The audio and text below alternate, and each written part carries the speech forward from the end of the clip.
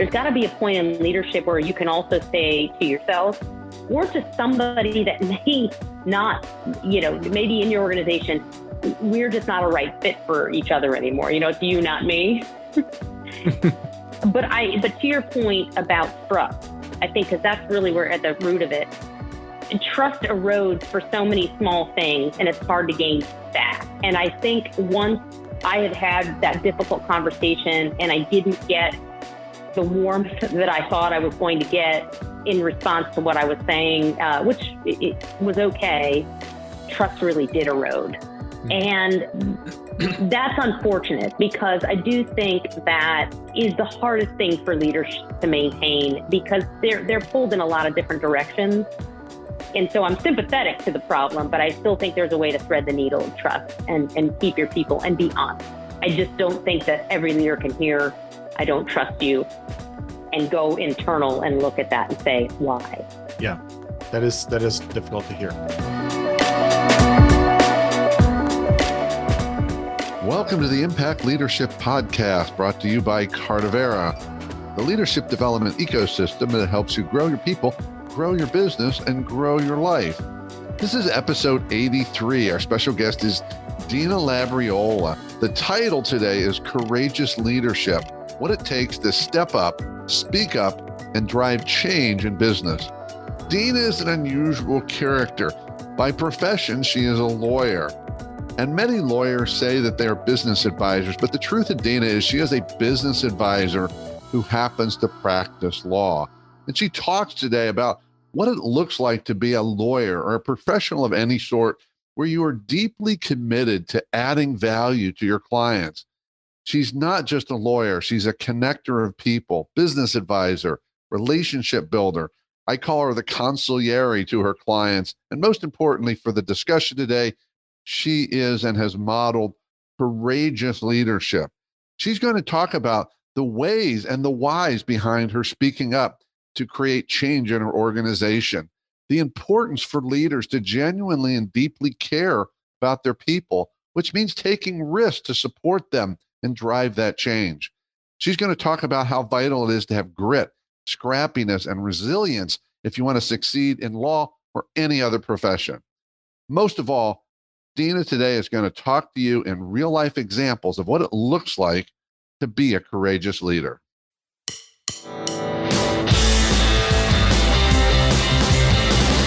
Welcome to the Impact Leadership Podcast, where we explore leadership, business, and personal growth to help you grow your business and live a richer life.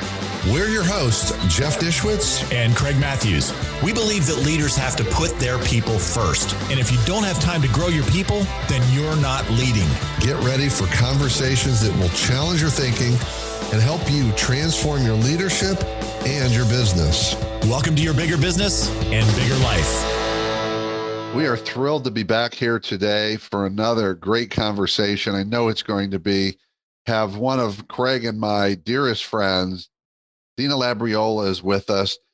I don't know where to begin with Dina. I met Dina many years ago. Actually, we've had a really cool relationship early on. She was a client of mine and I worked with her, and then I've been a client of hers. Yeah. We've become friends. We've hung out. We have shared cocktails and very deep, intriguing, challenging conversations.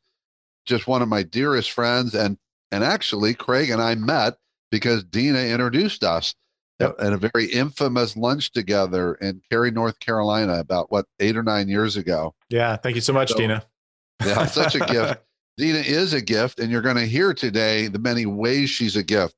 She is, believe it or not, folks, she is an attorney, a lawyer. What? I'm a recovered lawyer. She's one of those people that we love to talk about and hate on. The time when you're done, you're going to say, I want someone like Dina in my court. Oh my gosh, because yes. She's not a lawyer. See, that's the thing.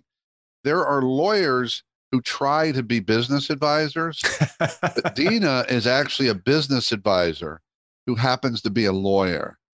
And that's what I love about how she does business. She's all about doing this. She can do the stuff for the client. She can do the corporate deals, negotiate the deals, make things happen.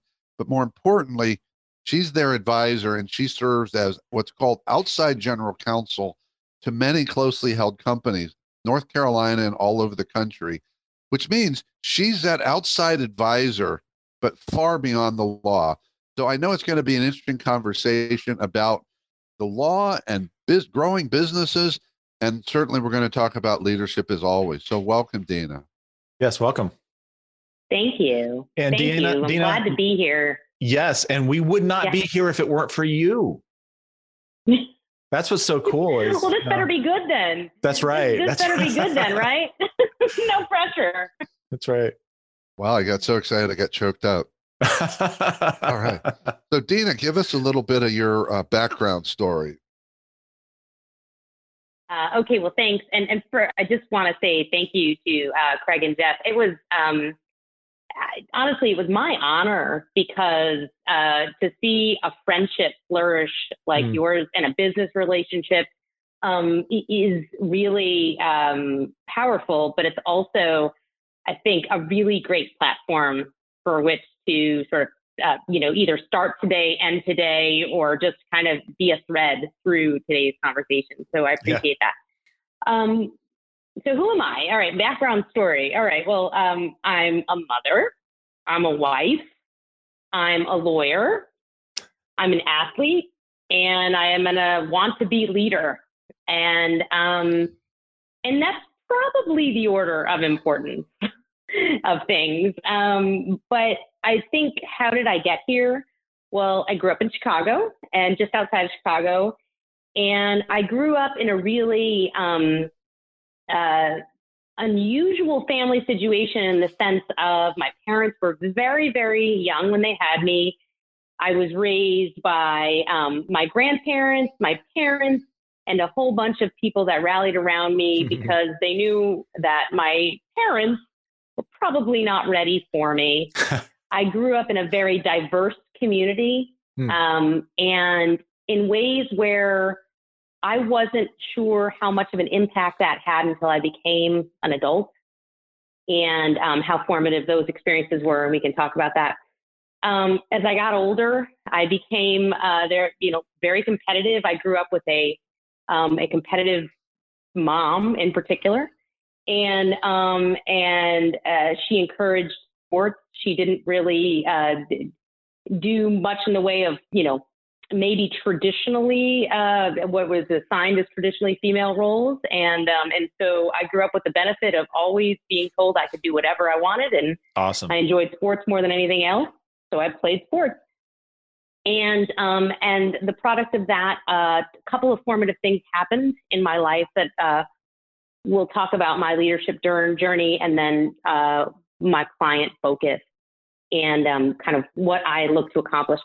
The first was my parents, who were both very good parents, probably weren't prepared to be parents, but tried to be good parents. My mom came out as a gay woman in 1991 to me when I was a teenager. And that was a real formative experience. Wow. Because that was a time when not many folks in my circle had a gay parent. In fact, nobody I knew. It was one of those things where you had maybe a gay uncle that lived, in the big city somewhere. And so it was a formative experience for me, and created a lot of conversation, just for me and for my mom and our relationship and our family. But sort of moving beyond that, I got out and saw the world, and my parents encouraged me to travel, to leave home. And so I went and went to college, and then moved to Washington, D.C. for law school. And then after law school in D.C., took a job that had me shuttling between New York and D.C., and where I practiced. I was in a very large law firm and practiced, and realized I loved corporate law. It's a good type.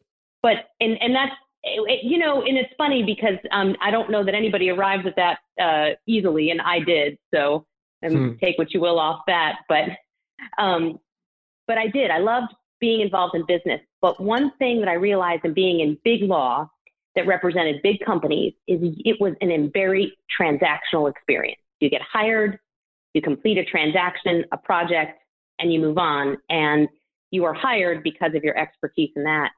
And I realized after 8 years of that, that wasn't very fulfilling. Through that time, I happened to meet my husband, and that coincided with about a life decision as to parenting, whether we wanted to have kids, and we decided we did. And I looked around, and in big law, what I saw at the time, and of course, this is mid 2000s, I saw a bunch of unhappy women. Those that had stayed in through partner had either had very little relationship with their children, wow, had fractured marriages, had or worse, they were trying to do it all, and it was not good for their health, their sanity, and I said, well, I think I can do this differently. And so we were very methodical. We looked around and we chose North Carolina for probably all the same reasons why everybody from the North moved to North Carolina, and found ourselves in Raleigh for a better way of life. And since then, one pivotal decision that we'll talk about that will lead into a lot of what we talk about today is I made the decision that I only wanted to represent companies where I could speak to the leadership regularly. Awesome. That's so didn't good. mean, and it didn't mean that that couldn't be big companies. It could be small companies. Sometimes they're closely held. But I realized what was not fulfilling was not being in the room and being a business advisor, like Jeff said, sorry. And and for me, that was a very critical choice, because it has probably kept me in the law. And the other thing I think that's worth noting is that I probably would have been an entrepreneur by now, but I don't have the risk profile as a person to do that. And so I have really enjoyed being a business advisor. The other piece that I can't say enough about is my mom is still in my life, a very impactful person, and she'll probably remain a theme as we get into this discussion. And then my 11-year-old daughter, who is also obviously sort of everything to me, and drives a lot of what I do. So wow. I'll leave it there. That's my story. That's so good. And the way I met you, Dina, we were on the Durham Chamber Small Business Advisory Council, and so that's where we met. And then you had known Jeff, so you made the introduction over lunch. You even paid for everybody's lunch, and it wasn't just Jeff and me that were there. There were a couple other people, but Jeff and I just stuck. So, wow, what a great way of being able to connect things. I loved how you connected the dots through your childhood and on. And I would imagine that, your mom coming out as gay would be a huge impact on that, at that point in time as well. It was. Was it shocking to you, or was it something that you could have foreseen? It was. It was actually something I had hinted around at, and so it was clear that that she wanted to tell me and chose the appropriate moment to tell me, which I think there was still a lot she was wrestling with too at that. But looking at the world through her lens, so I have what I think would appear to be sort of a relatively traditional family in the scheme of things, and the nuclear family that is portrayed in, hopefully not too much longer, but is portrayed in a number of the books. And she wasn't that, and I think she struggled with how to tell me. But I think the gift of that was being able to grow up with that lens and see her struggle, which I don't wish for, but I'm glad I've now seen it through the lens, because I take that into everything, I do. Wow. There's so much in your story, Dina. I love that all the different pieces and how they connected. One thing that jumped out at me is your intentionality. I do have to say, I do want to comment on one piece though. I don't know if it's humility or self-deprecation. You described yourself as a wannabe leader. I caught that too. It's like, really? I will tell you something. When I talk about you, Dina, to anyone, I probably never talk about you without using the word leader, because I saw, I mean, even without the position, then I saw how you moved into position, and I saw the ways you led in your first real significant leadership role in your law firm. And I would say the word that comes to mind is courageously, because we're not going to get all the details, but it took a lot of courage for you to speak up the way you did and to draw lines and say that this is not acceptable anymore. Things that weren't even about you. So to me, all I've seen from you is leadership personified and modeled. So you might want to be ready to claim that. I wholeheartedly agree. And Jeff, you were talking earlier today when you were speaking, you were talking about the person in Band of Brothers who was the unrecognized leader. Who was that? In the show, his name is Carwood Lipton. Carwood Lipton. Yeah. And so this is a guy that the person's talking about him and saying, there's one person in this company that does this and is leading in this way and really encouraging the people and so forth. He was like, who? It's like, you. So we're going to throw that back at you, Dina, and just say, everybody else recognizes that you're a leader. You're not a wannabe. You're there. Well, thank you. We're all growing, we're all growing. But that. Wow, you are leadership, and you put it in action. Yeah, and that's something I've always loved about you. So I would like to jump in with that.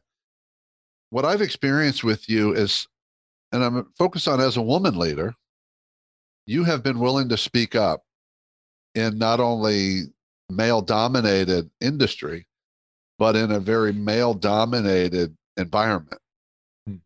You did not hesitate. You did not stay quiet.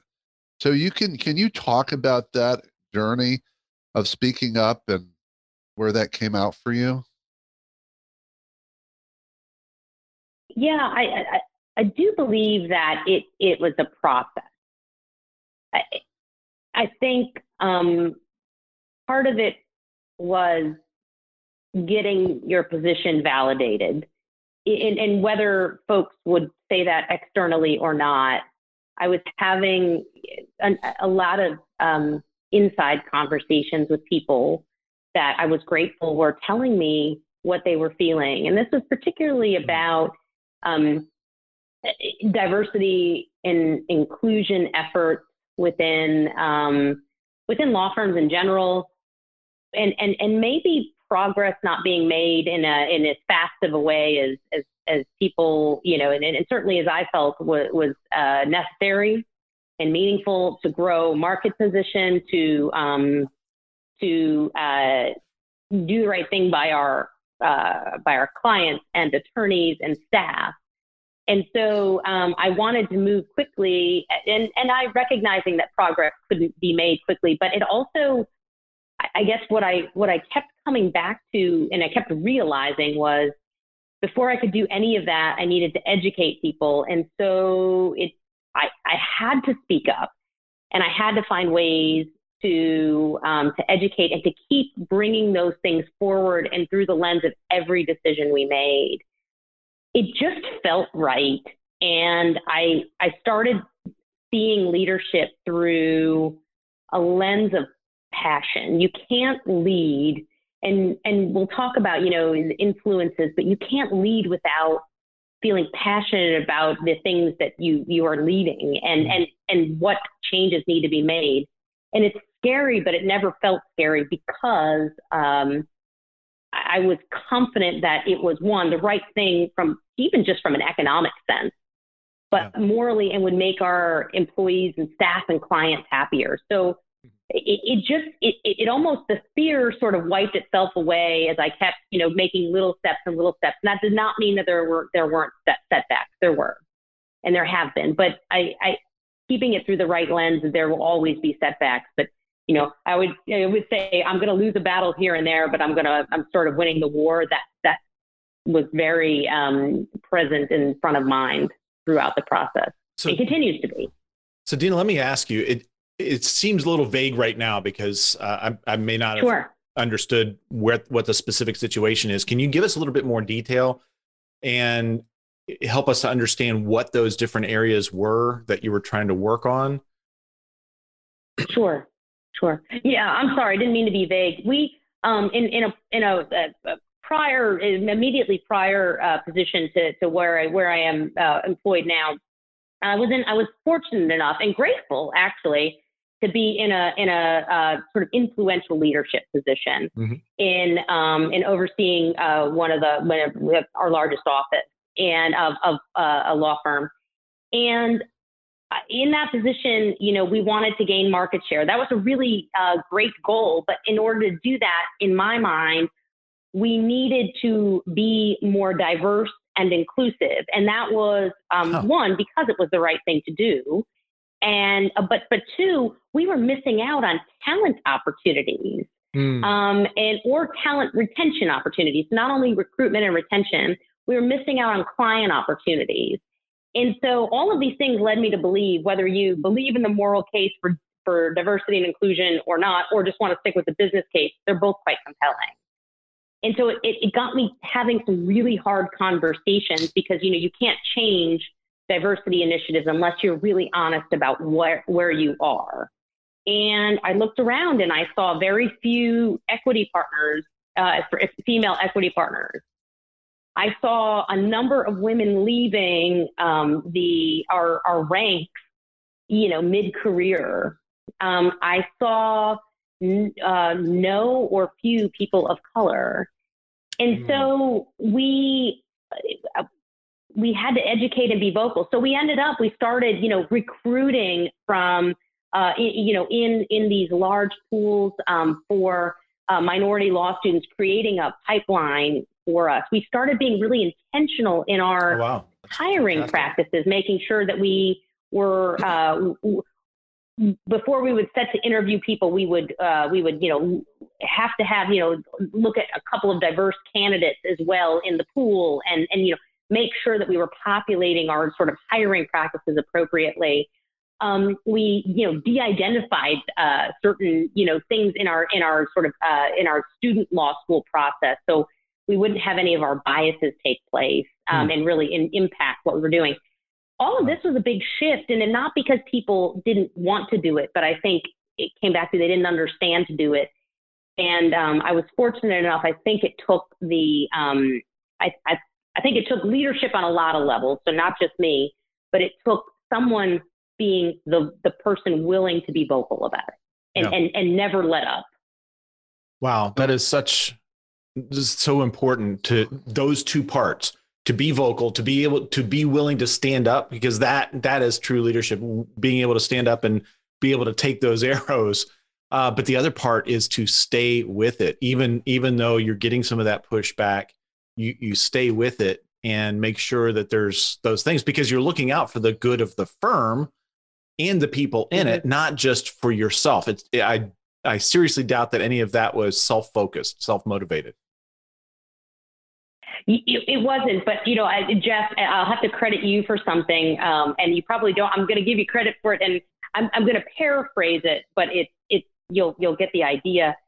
The second I took the leadership position, and Jeff and I had one of our great conversations that over cocktails, and then we were getting fairly deep into leadership and the meanings of leadership, and he said, "I just want you to know, you just put a target on your back." Yeah. And it wasn't, he was saying that not to, sort of give me a warning in any sort, but just to be aware that, it does take courage to be a leader, but it's also, you're given a gift in that way. And so if you don't use it, I just feel like, you haven't used your platform for really what it's intended to. Well, and I remember that conversation. What I believe I may have added to that, because I know this is what I believe today, is that leadership always invokes a target. But most leaders, the target goes on their back because someone else puts it there. But when you go into leadership, knowing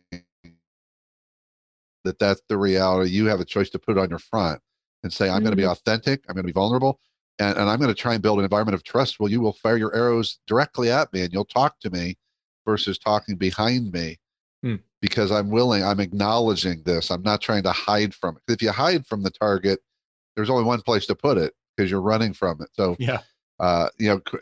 bravo to you. And one of the things I want to get into here, Dana, because there's people out here who are going to listen to this, say, this sounds really awesome, but I think there's some strategy to this. And I'm curious, you've mentioned twice or at least three times the idea of there's a business case for diversity, equity, and inclusion, and there's the moral right thing to do. And then it could be the personal bias in favor. So this is what I believe. So how did you balance that approach? Like, did you approach it from the business case? Was it a mixed approach? How did you do that? Thank you for asking. I learned so much in the course of this leadership position on that very thing.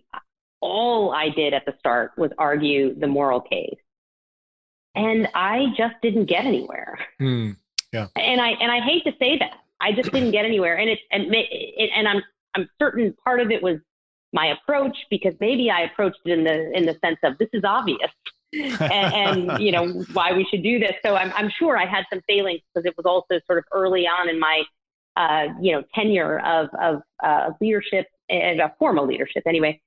And I really went back and assessed my approach, because I really believe that even if you feel like you're in the right in whatever you're advocating for, there's a presentation piece, and you really have to self-assess. So I went back in after just being very down for about a year, in thinking through, like, I'm not making the progress that I need. And I made an entire pivot. I never talked about the moral case. I only made the business case thereafter. And when I did that, everybody, that's when things started to change. Now, maybe they would have changed otherwise. Maybe it was my approach. It's probably a combination of both. Wow. But from a strategic standpoint, to answer your direct question, Jeff, all I do now is argue the business case if I'm trying to make change internally. And because I think it's very compelling, and the business case is likely to fall on both sets of inclined people. Either those inclined people that may be inclined to hear both the business and moral case, but if they're not inclined to hear both, then they're at least inclined to just hear the business case. Yeah. Wow. It's interesting that you're really looking at what is it that motivates somebody. And so you're looking at, okay, it's the pocketbook that is saying, okay, we need to be fiscally responsible. But when we look at the other side of the house, when you talk about the moral imperative, it really sounds like, that is where we value people. And so having the value of people and the value of money juxtaposed, it's interesting that in that particular case, it was the money that drove things. And in some organizations, it may be the other way around. I can think of nonprofits where the people are going to be the dominating thing versus the money. But it's great that you recognize that. And maybe that's a way of looking at it for somebody who wants to make those changes within their organizations. Before you respond to that, Dana, I want to throw a piece in before you respond, because I want to layer up this question to you. The way you described it, Craig, because I have some background from talking to Dana, I don't think it was we don't value people versus we value money. Okay. I think they really thought they valued people. Okay. I think they really did. This was a huge blind spot. I think this was like so many organizations. They really, now let's be honest. I think there were probably, my opinion now, there were probably some people there that didn't think it was right. And they just didn't get it. But I think the majority thought they already had it right, but there wasn't anything to do. That's just sort of this is what we got. These are the people that come to us. We hire the people who apply. We hire the best people thing. Right. So I don't feel like, and that's why I'd love to hear some more layering on that, Dina. Well, so this will get to the heart of the question, because what I started doing in analyzing the business cases, I actually made I started using past employees that had left as just examples, and by doing that, we saw that we had lost so many women and in women in particular. But it just, when you actually looked at it from a historical standpoint, we had lost so many women right in the midsection of their career. And in fact, just from a kind of how the billable hours work, and that's actually when people are most productive. And when attorneys are most productive, they bill the most number of hours, and they tend to collect on those hours, pretty much all of them. And we also took all this time to train them. We had all this time invested in them, and then we would lose them. And we didn't have a natural replacement. So it'd be one thing if, it's like a widget, you just have the next factory worker that comes in, but it's there's so much time and energy that goes into building someone in a professional practice that to lose them is an enormous cost. And so if you just looked at, even a small sample, which is, we weren't a very large place, so we only had a relatively small sample, you could start seeing the numbers and what we were missing in our pipeline by not thinking through this problem. And in fact, it's not just a female leadership problem, although I think it is exacerbated in female leadership. But, it's just the way folks and families shake out nowadays. And so we have to get people through what I would say those are critical child rearing years, where things are just hard in life, but we still want them in our organizations because, one, we've taken all the time to train them, but two, they're really good employees and they just need different things during. So I think to your point, to both your points, the business case sort of made itself, even if you thought you valued people. It was one of those things where you could still make the business case on top of the fact that whether or not it was true that we valued people in the real sense or not, we didn't even have to get there. Okay. So there's a question that's really gnawing at me, Dina, because I saw how it played out, and I'm really curious about whether it was strategic. I would say one of the benefits you had in creating this initiative and this change, you created real change, is you were a super high producer, high performer, not only in the quality of your work, the quantity of your work, and you also, let's just be honest, brought in a lot of revenue and clients to the business.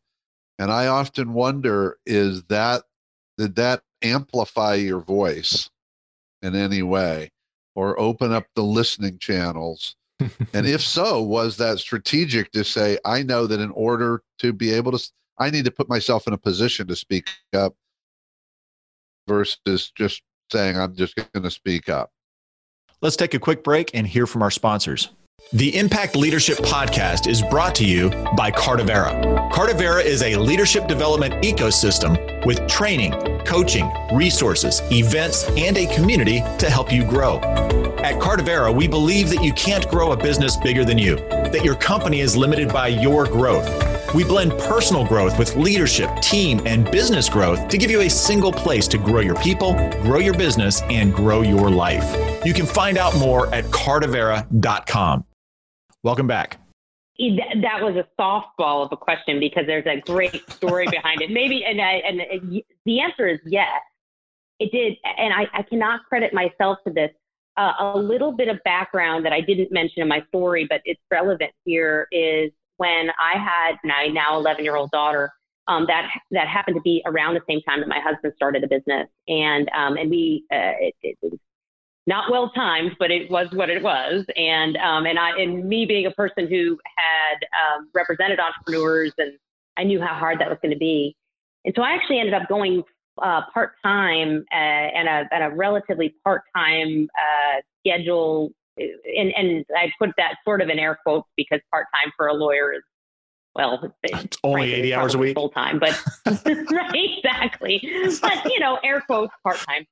And, but I did go part-time and I had some boundaries, and that was 4.5 years that I did that.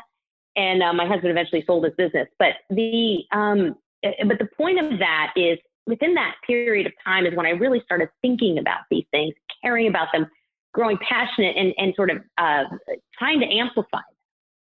And a good colleague who has now a dear friend at the time, with the time though I didn't know him as well, he came to me and he came to me really thoughtfully. And he said, you know, I think you have the ability to be a star. I see it in you. And I see what you care about, and people need to hear what you care about, but you can't do it if you're not an equal in their mind. And I was mad at him for saying that to me at the time, but I didn't tell him that. But I went back and I thought about it, and I think he was right. The only point was exactly what he was trying to say is you're not going to have a voice until you can at least take that piece off the table for them and just make it a non-issue. You're at least equal to them. And so then you'll have at least a voice to be able to propel people that may not look and act or need to be like you and do the same things as you, but they're still valuable. He said, but you can't do that. So it was a great lesson in leadership where somebody took me behind the closed door and really told me something that I've never forgotten. Might have even been pivotal in the course of how strategically I handled myself. So I went to work then. And you did do that. I mean, I witnessed that. You were, and it also feels like my memory is, and I'm really curious how intentional or strategic it was. It feels like you did things in steps. Like you didn't go in and throw the kitchen sink. So when you were working part-time, you tended to work more than part-time, even though you were getting paid. So then you started approaching it from a perspective of compensation. I don't know the order, and it felt like these were separate pieces. Compensation, I'm working more. Partnership. Well, we don't have part-time partners, except I'm outperforming your full-time people. And then, the issue on the DE&I felt like it came later. So there were at least steps to this. So number one, is that true? And number two, was that mindful in that approach? I think the general answer is yes, lowercase y. Some of it was happenstance of what was happening in my career. So part of it is, taking what you see happening either in your own career or your own opportunities, how they're developing, and then making them into something. And so some of the issues on the table were the things that I could realistically tackle based off of, my own situation. So was it intentional? Yes. I tackled how we were compensated from the part-time seat. I tackled DE&I efforts. I tackled partnership, and I didn't win on all of these things, but I progressed on on many of them, and probably all of them to some degree, but some more than I would like in other places. So yes, it was very intentional, and I think for me, I was moving on because they were all actually related. But in my mind, they were related, but they had to be taken in chunks. And so what I do to that point is I'm really thoughtful, and I do it at the beginning of every year because I don't know, it feels right. But I do set big goals every year, and then I set small goals and I set tasks. And so part of this was absolutely intentional each year about the things I wanted to accomplish and how I wanted to accomplish them. So I think you have to know where you're going. That doesn't mean you can't take twists and turns along the way. You should, and you will. But I think I just always had this laser sense of like focus. This is where I'm going to be. And a friend told me even this year, and I'd never looked at it this way, but it was probably the way I operated was, think of a word each year that you want to just sort of keep living into. And I thought that was a great way. That's probably the way, even though I hadn't done it until this year, that's probably a way that I was actually living the last, 8 or 9 years. So I'm really curious, why is it that you chose to go through all of the effort to make a change in the culture of an organization rather than change organizations? Well, I ultimately ended up doing that, but it wasn't because Right. I did ultimately end up changing organizations. But it wasn't because I was dissatisfied with what was happening in my old organization. It was, in truth, it was simply because my practice needed something different than what my old organization could offer. And it was a hard experience to go through a change. But Why? I think because I had developed genuine, deep care for the people that I worked with. Okay. And I thought to myself, if I had an opportunity that may not exist in a larger organization, which is I had the opportunity to directly impact change that would affect particularly women. This pack of women that I was very close to. And that's not to say there were a number of men who were great advocates for me, were instrumental in my career and still are. But there was just this next gen leadership that we had that I was very close to. And I thought, I'm the one that has the voice. And it kept me in the game every day. It did not keep me in the game in terms of it was very, it was hard days, there were hard days but that's what kept me in the game every single time talking to one of them. So I think for me, some leaders have the opportunity to impact thousands of people within an organization. And maybe that's in my future. I don't know. But I had the ability to directly impact this group of, let's say, 10, probably around that. And that was really meaningful for me because who gets that opportunity in life? Wow. To directly change the course. So I just took it seriously. And so that's what kept me going. God, that's amazing. That is true servant leadership. I mean, when you step in and you're saying, okay, this is not about me at all. I see this group of people that I want to make sure that they have a better quality of life. I'm going to work my tail off to make sure that they're taken care of. That's awesome. Kudos. And I want to, and it's up to you how detailed we can get here. I want to talk about the higher level here, Dina. And I remember you telling me about a conversation you had. I won't share what was said. I'll try and describe it as best I can. It reminded me of something I said during a speech I gave this morning about courage. And in that case, this morning, I was talking about how important it is to actually talk about trust in organizations. And that the hardest conversation is to look someone in the eye and say, I don't trust you. But that's probably the thing that most has to be said, because that might be what it takes to get someone's attention to realize there's been an impact. And I know they're in this process in your journey. Again, without using the word, I do remember it though. You had a conversation with a leader and you spoke your true heart truth to them that I'm going to guess was at some level hard. I don't know if it was scary. And I wonder if that conversation really had a significant impact in moving things forward because you were willing to have that conversation.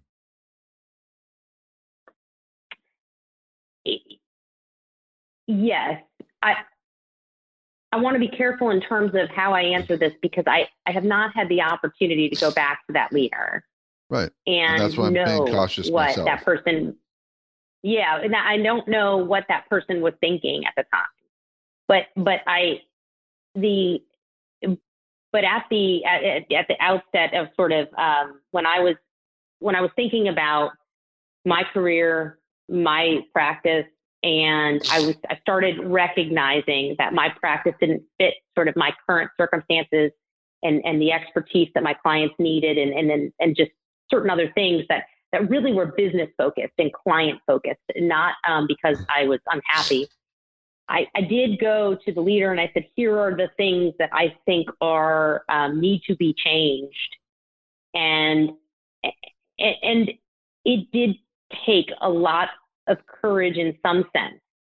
But in another sense, I felt like it was almost the thing that I needed. So it might have been a bit selfish because one way or another, I was going to get an answer out of that conversation. And I knew that by having that hard conversation, I was going to understand whether it was I was a fit or I wasn't. And the good news is that I got that answer. And neither side was wrong. Everybody, I think, came to that who they were. But there was also a point where I think as a person, and maybe this is taken sort of out of leadership, which is there's got to be a point in leadership where you can also say to yourself or to somebody that may not, maybe in your organization, we're just not a right fit for each other anymore. You know, it's you, not me. But to your point about trust, I think, because that's really where at the root of it,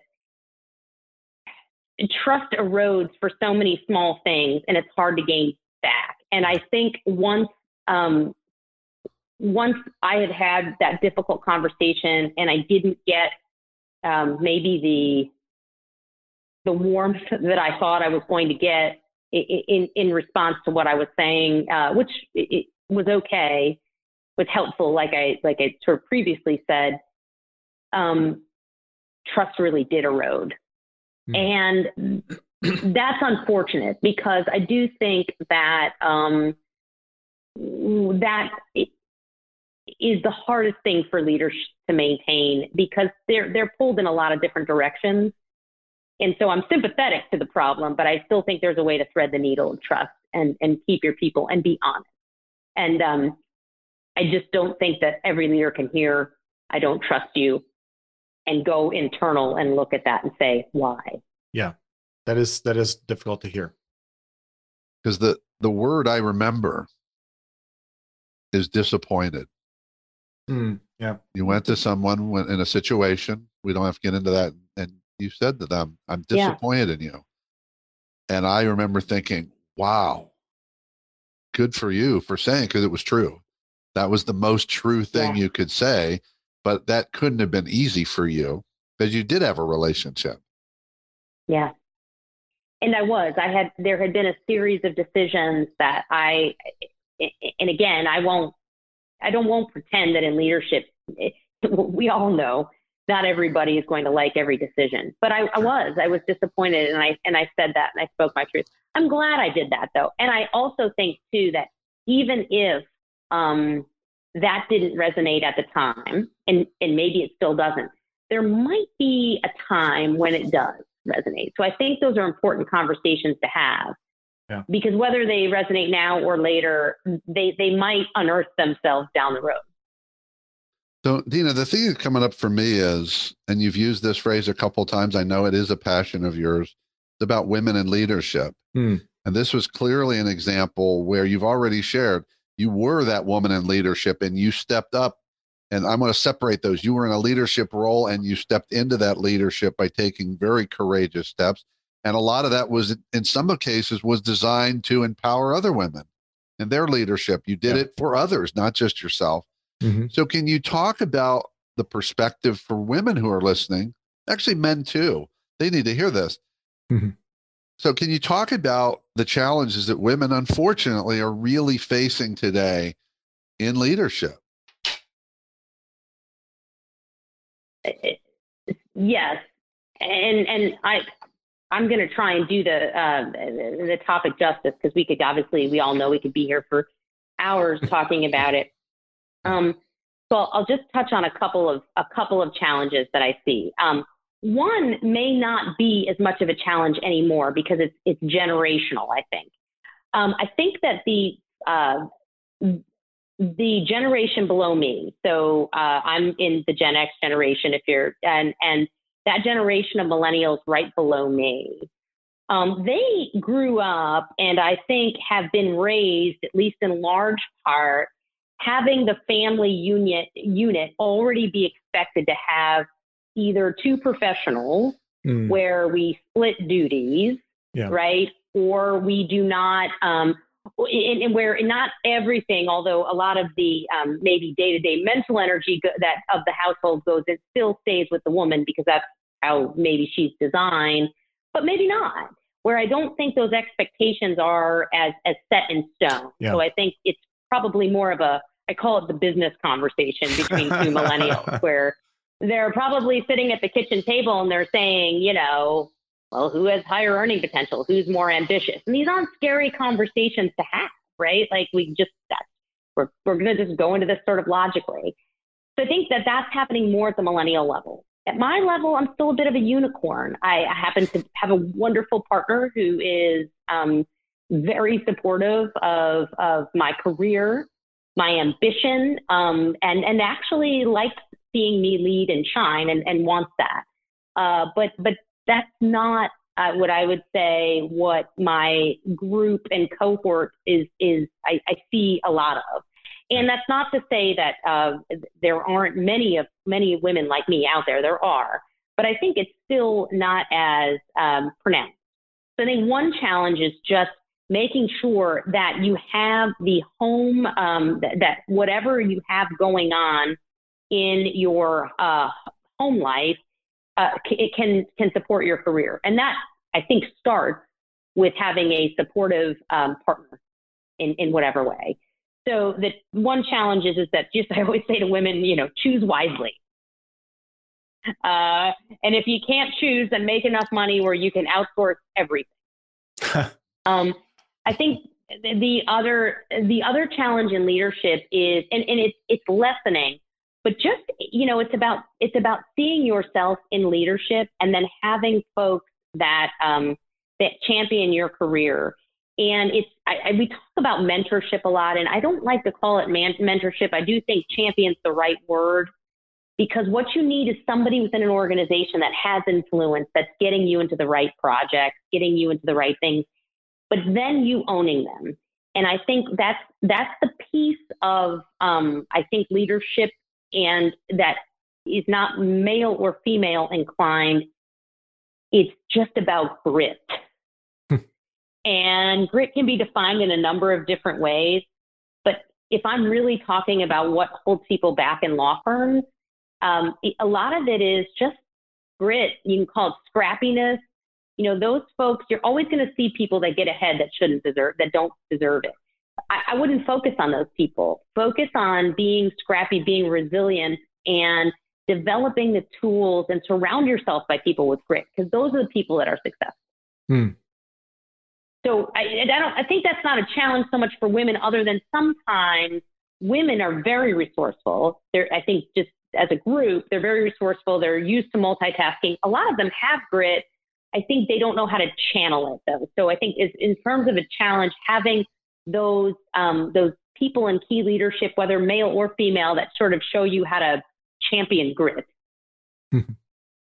Well, I think that's really fascinating, and it leads to another, to me, natural question, Dina, which is, if you look at how you built your career, and I hate to even call it career, you've really built your business. You happen to work for a firm, but you've built a book of business, you've built a reputation, and you build a reputation as someone who brings great value to your clients, because you are the business advisor.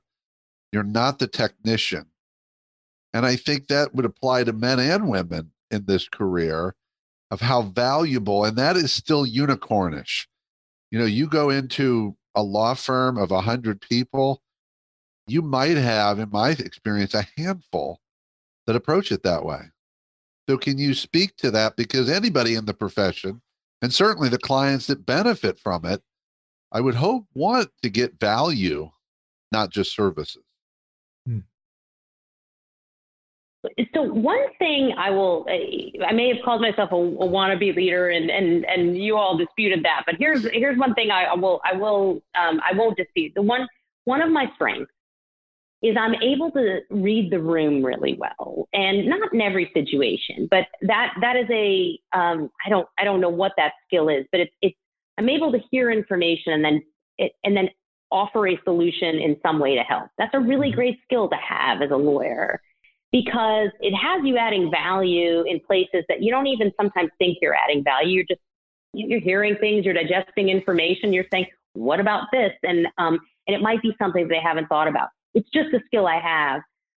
I realized early on that skill was really useful in particularly in representing clients where I can talk to the owner, because people that own businesses, they at some point in the process, they need legal advice, and they need you to tell them the risk. But they also need you to ask questions and kind of read the temperature of their business, and then help them make a call. And the one piece that I've never been afraid to do is, one, just sort of say what I was thinking and ask questions about whatever might be going on. Somewhere in there, we'll get to some answer, and we'll be able to distill the facts that matter to make a decision. But then I've also never been able to share, or never been afraid to share my opinion. I think that's where a lot of lawyers get in trouble, because lawyers are trained for liability purposes and for the type of, I think the type of risk profile and the type of personality traits that attract people to the law, to always just vet out both sides of an argument and then never make the call. Let the business people make the call. I intentionally do not want to be that kind of lawyer. That might get people mad at me. That might get clients at some point to say to me, well, you helped me make the wrong decision. But I've not yet had an experience where a client hasn't thanked me for it, even if it hasn't been the right decision. So I don't know if that answered your question, Jeff, but I do think that's the difference between a business advisor and a lawyer. And it's just the way I've been inclined. So here's a really interesting example. When I was dealing with one of your prior firms, Dina, I was on the other side of a transaction. So I was actually spinning out a company from the parent company. And the law firm advised in one particular way that I don't think was actually beneficial to their client. And so I had this perspective of this law firm. And then I met you, and you were working at that firm. It's like, wow, this is totally different. This is somebody that's really coming aside, competent, and I totally trust your take on things. And so just being able to be in that place of competence, but also having the confidence to say, this is why, this is the kind of decision I think that you need to make, and this is why. I mean, even as Jeff and I were going into Cardavera and we had you laying things out for us there, you were saying, okay, these are the things that you need to be thinking about. This is what most people do. This is what I would recommend in this case. And so you were giving us guidance for the business from a legal perspective, but you were also looking at the much bigger picture of our relationship and other things that were coming into it. So I really appreciate that about you. Well, thank you. And I think there's a psychology to representing. I mean, part of that initial decision to represent and be in the room with owners making decisions was because I love the psychology part of law.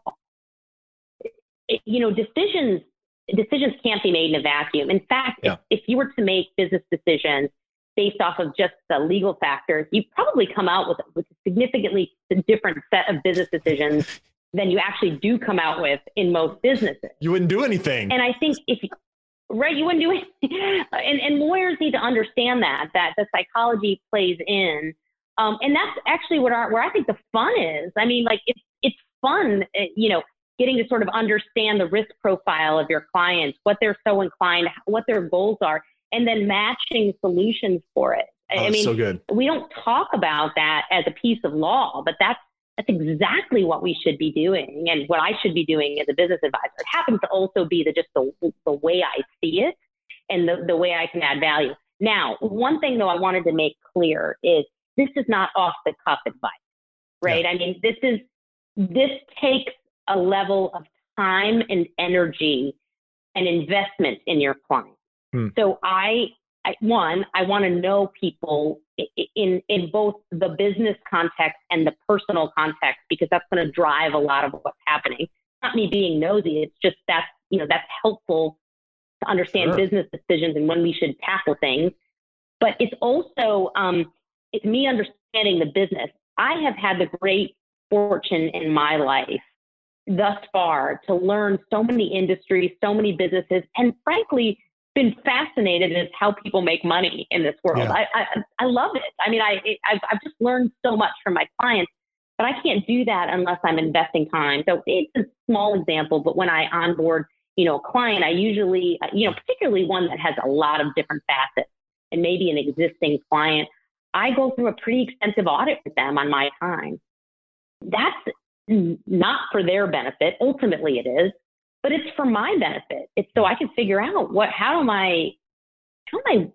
I work with them? What's their personality like? And it goes deeper into just their business issues. It goes into like, what's the interplay between, the owners, the board, it asks some hard questions. And I'm just grateful when I get real answers.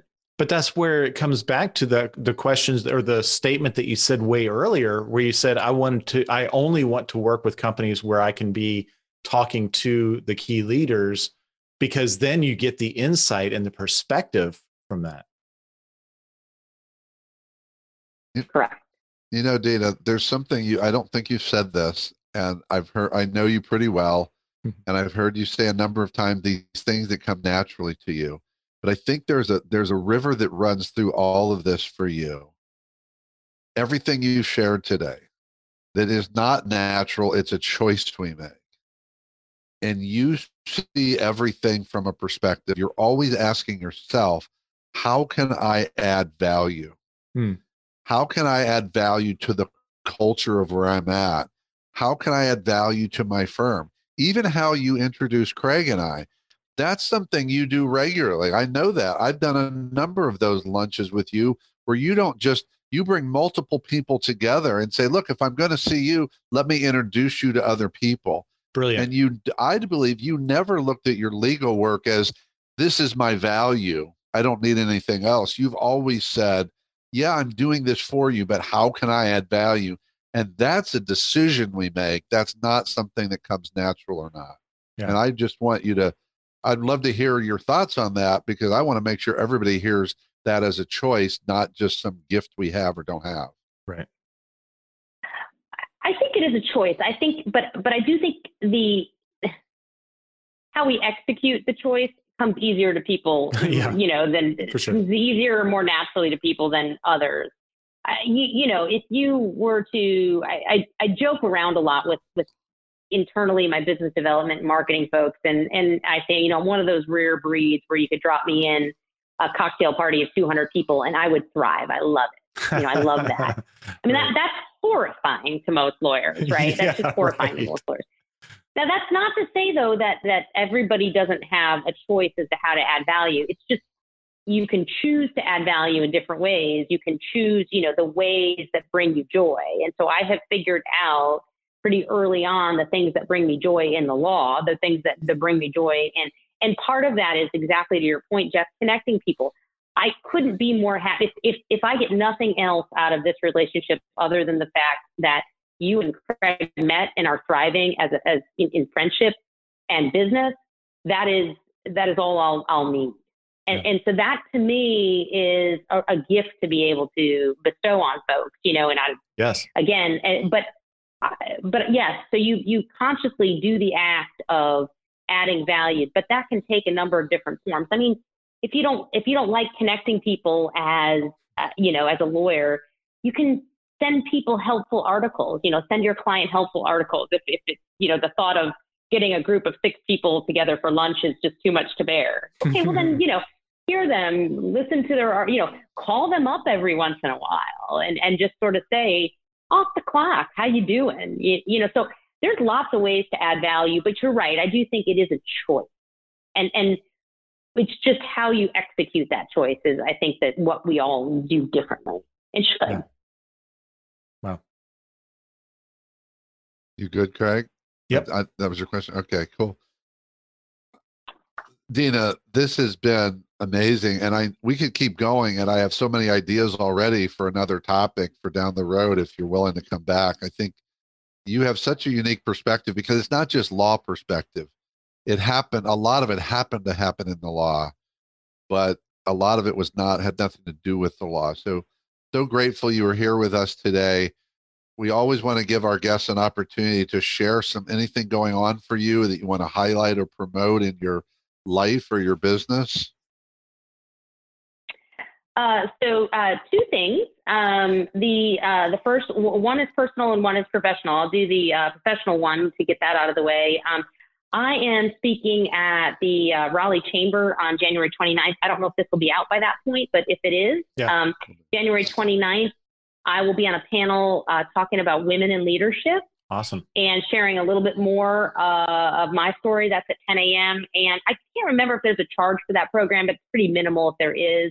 and it's not just open to women. Women and men are equal, but it's not just me. It's a panel of really 3 just dynamo women, and I'm excited to be a part of it. So 10 a.m. January 29th, you can go to the Raleigh Chamber of Commerce website and look that up. The other is just everybody fingers crossed. My daughter is my 11-year-old is a great indoor rock climber, and she has virtually competed. I think that's the right word. Yeah. Did a virtual competition. Remotely competed. Yeah. She virtually competed. She didn't really compete. It was a game. It was an avatar. That's right. Yes, that would be bizarre. Although I'd like to see that. She has remotely did a competition, completed a competition that will get her to the next level which is regionals, and then divisionals, and then maybe nationals, and we'll see if that's in the cards. But fingers crossed, we should get results in the next couple of days. Awesome. That's amazing. It's so fun to watch our children grow. Yeah, I love watching her and following the story on social media. So how do people get in touch with you or connect with you if they want to do that? So Dina Labriola, you can find me on my website, and I'm with Fox Rothschild, and that's Fox like crazy like a fox, and Rothschild, ROTHS, and then child. And you can look me up there. You can find all the professional bio that you want. That also has email and my direct dial. And then I believe it also has my cell phone too. And so, so long as you promise to be respectful when you use it, I'm happy to answer there, and I'm always available there. So you'll want to check the show notes for the links there, because Dina spells her name a little bit differently than it sounds. So. Yeah, we'll Dean with an A. I'm named after my dad. Yeah, we'll make sure all of them are there. So we always wrap up with a question or two for our guest, Dina. And the question I would like to hear from you on is, gosh, you've shared so much, but I'm going to go for wisdom. What's that one piece of wisdom you want to share with our listeners? Gosh, this was so open-ended, and I really did think about it. So I got to just give you a little bit of a background. One thing that I hear constantly with respect to women's leadership is how women need to be more like men in order to get ahead. And I think early on in my journey of thinking about women's leadership, I kind of bought into that, and particularly because it tended to speak to me as a person who I think, quote unquote, had some traditional male qualities. Maybe traditional is not the right word, but just what would be at least linked to male qualities. I have thrown that out the window.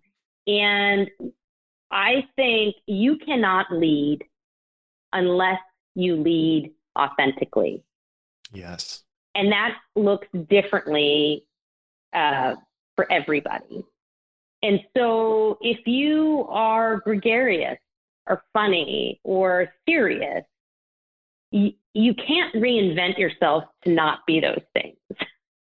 And so I don't know if this is wisdom, but this is just experience. And as a person who has at times in her life tried to not be herself, it just doesn't work. And so the times when I'm strongest and that times that I have the most courage is when I'm really, really being me. The other piece of that that's sort of a corollary is sometimes you are in places that fit seasons of your life, or periods in your career that fit seasons of your life until they don't. Be courageous enough to recognize that, because I do think we as people get, we can get locked into places that we should be instead of looking where we are. So I'll leave it there. Wow. Such good wisdom.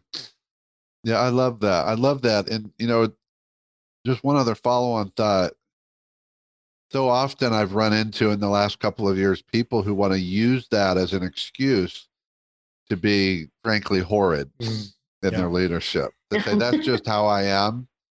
And I know that's not what you're talking about. And so I really hope people hear that, because I I know Craig and I both fully agree with that, and I love what you said. You're more courageous when you're authentic, Right. which is not something I hear a lot. And I think part of it is being clear on who you are and what you stand for so that you can go to that without having to search for it. And then I do think this, I think we can tweak it, but still say authentic, because when you said the word serious, I've realized that I'm often described as either serious or intense. And I didn't like that. And then people say, well, just once you get to know you in a few moments, they realize a different person. So I said, well, there is an intensity to me. That is who I am. And I'm very thoughtful. I'm always thinking. And I said, but you know what? What I could do is I could smile a little more often.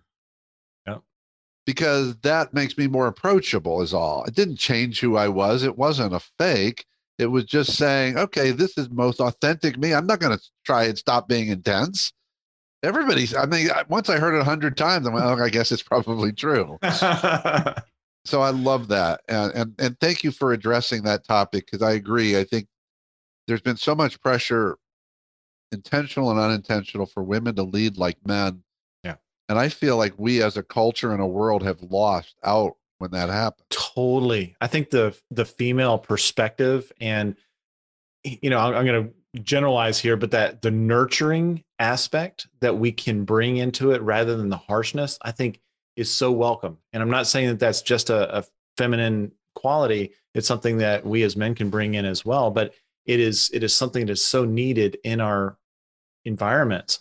And yet so many people are afraid to show that side or to be that.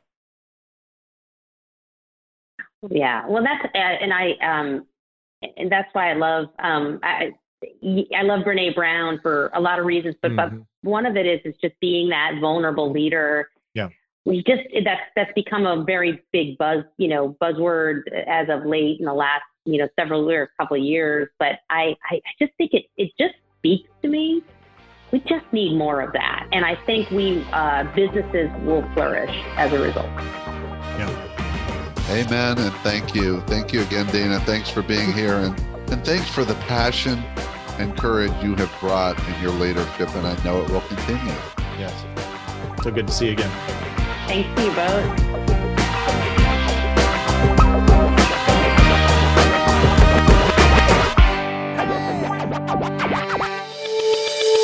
If you like this podcast, you'll love the Cardavera Tribe.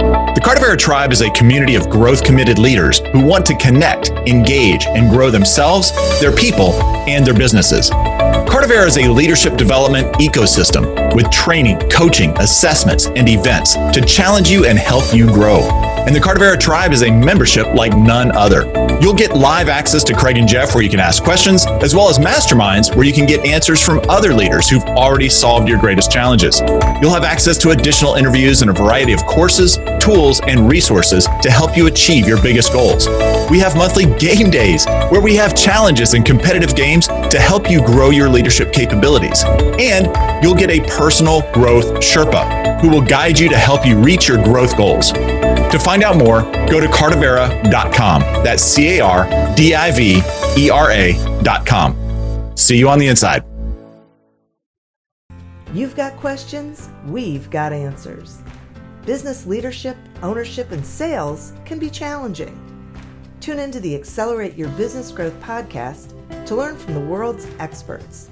Join me, your host, Diane Helbig, as I chat with people who have expertise in various areas of business.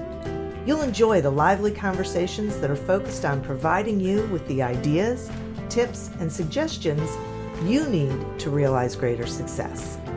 Get what you need for your business when you need it from the people who have the answers.